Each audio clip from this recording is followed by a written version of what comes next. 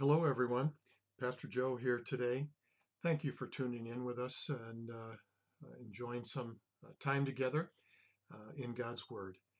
Let me direct your attention to one of my favorite Psalms, Psalm 19. Of course, very familiar, if one is familiar at all with the Bible, with the Psalms. Uh, the heavens declare the glory of God, and the firmament shows his handiwork. Day unto day utters speech, and night unto night reveals knowledge.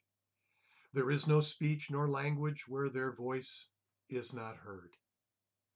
What a marvelous thought that God speaks his glory to all the earth through his creation, through the heavens, through the firmament. In other words, he's saying here too that there's not a tongue, a tribe, or a nation. There's not a person on earth that can't hear. Because God speaks to everyone, and his glory is clear. His glory is evident. It's undeniable. I remember well the days that were shortly after I was saved in 1976. I began training at Grand Rapids School of the Bible in the fall of 1977. And I had a marvelous theology teacher there. We used as our textbook for that year Lewis Sperry Chafer's Systematic Theology. And what a delight that was to engage God's Word and be taught theology through that textbook.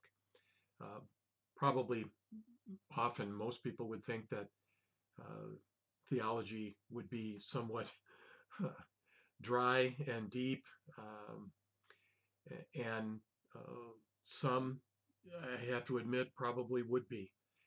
But Chafer's systematic theology really does not follow that stereotype. It is warm, it is practical, and very often it's devotional. Charles Ryrie said those things in his testimony about Lewis Sperry Chafer. And it's really interesting. Lewis Sperry Chafer was born in 1871, and he was actually the founder of the college that later became Dallas Theological Seminary in Dallas, Texas. And Lewis Sperry Chafer was the very first president of the college and a theology professor there. I just love reading his book on systematic theology. And when I say book, it's actually 8 volumes. But if you were inclined to purchase a set of systematic theology volumes, this would be the one to buy, in my opinion, which is most conducive and most inviting to a layperson in terms of its ease to read and understand. Chafer, in his set there, said that the glory of God is one of the greatest themes related to God in all of the Bible. God's glory is boundless.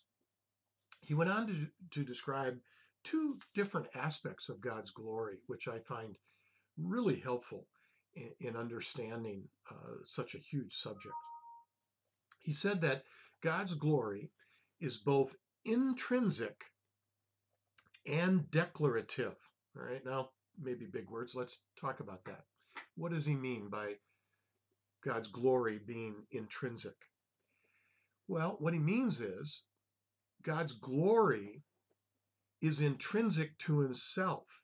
That is, he himself is glory. He himself is glorious. That is, all that he is, all that he does, displays glory. It demonstrates glory. It shouts, as it were, glory. Whether anyone acknowledges it or not doesn't matter, because God himself is glory. I love Pastor Bill Jones, the first senior pastor of Brookside 35 years ago, had defined glory as the rainbow display of all of God's attributes.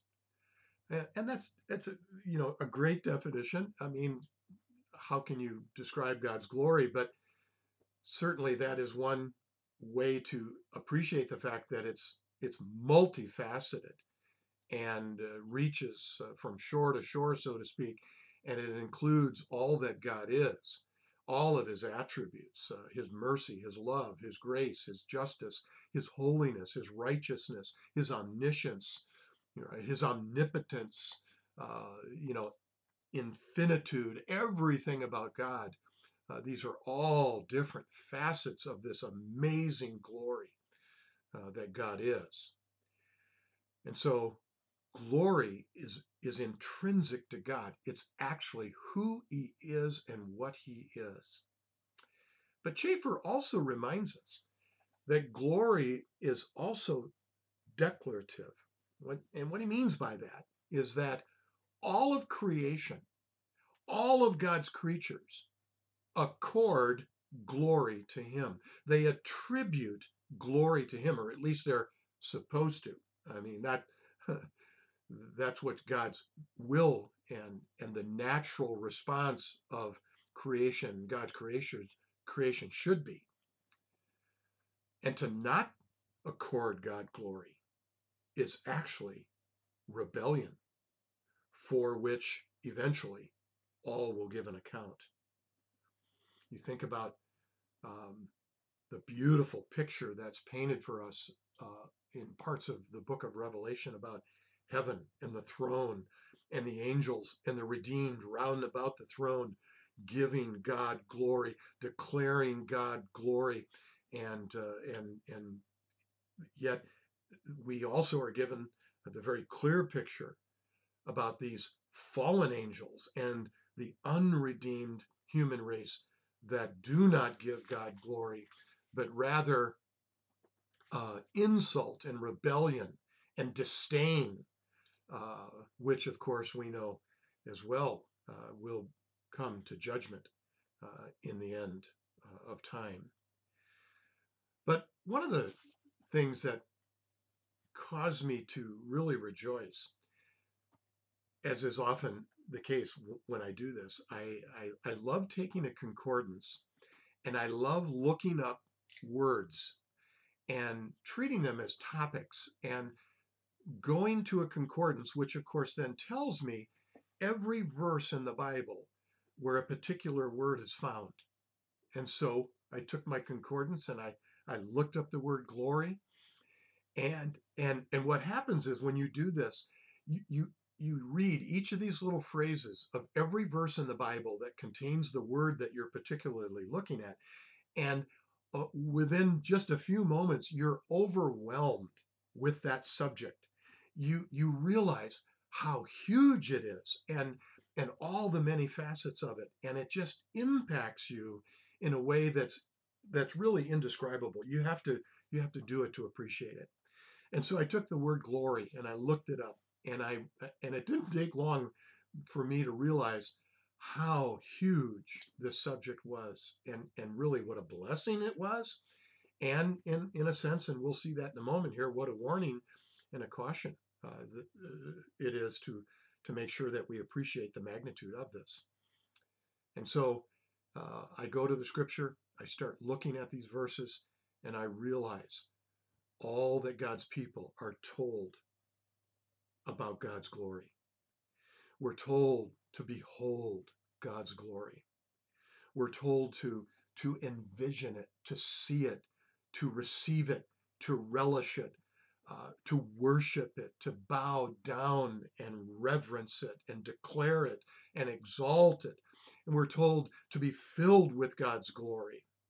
We're told to give him glory. That is, to ascribe to him glory, to attribute to him glory, to acknowledge in our heart and soul his glory. And then to turn around and to others speak of his glory, to praise his glory in the streets, to be joyful in his glory. What a beautiful picture, to seek his glory. And we're told in Isaiah 28:5 in particular, what a fascinating expression here, that one day God will give us his glory to wear as a crown. Can you imagine that? We're also warned to be careful not to provoke his glory. We're warned not to disgrace his glory. And of course, every one of these subjects is huge, that we could explore and delve into these aspects of it. But just as an overview today, we're warned, let no man glory in himself. We have to be careful that we understand that only God deserves glory. Rather, we're told, he that glorieth, glory in the Lord. We're to fear God's glory. We're to long for God's glory. We're to look for God's glory. We're to wait patiently for God's glory. And folks, an incredible promise is that we're assured that one day we will enter into God's glory. Oh, we could go on, and I know we don't have time to do that today, but just meditate today on God's glory. The whole earth is full of his glory. The heavens declare it, the firmament shows it, it speaks and utters every day, every night, and there's nowhere on earth you can go, nor any people you could be with, that are not able to hear it and see it and understand it and be in awe of it. I love that hymn where the songwriter says, and when I think that God, his son not sparing, sent him to die, I scarce can take it in, that on that cross my burden gladly bearing, he bled and died to take away my sin. Then sings my soul, Savior, God, to thee, how great thou art. There is the greatest display of the glory of God to the human race, that he loved us and gave himself for us, and forever we will sing his praise and his glory and ascribe to him that glory that he is due. I pray that the rest of today and the rest of this week, that's what you'll focus on, and you'll relish in God's glory. You'll savor it, and you'll praise him for it. Good day. God bless you.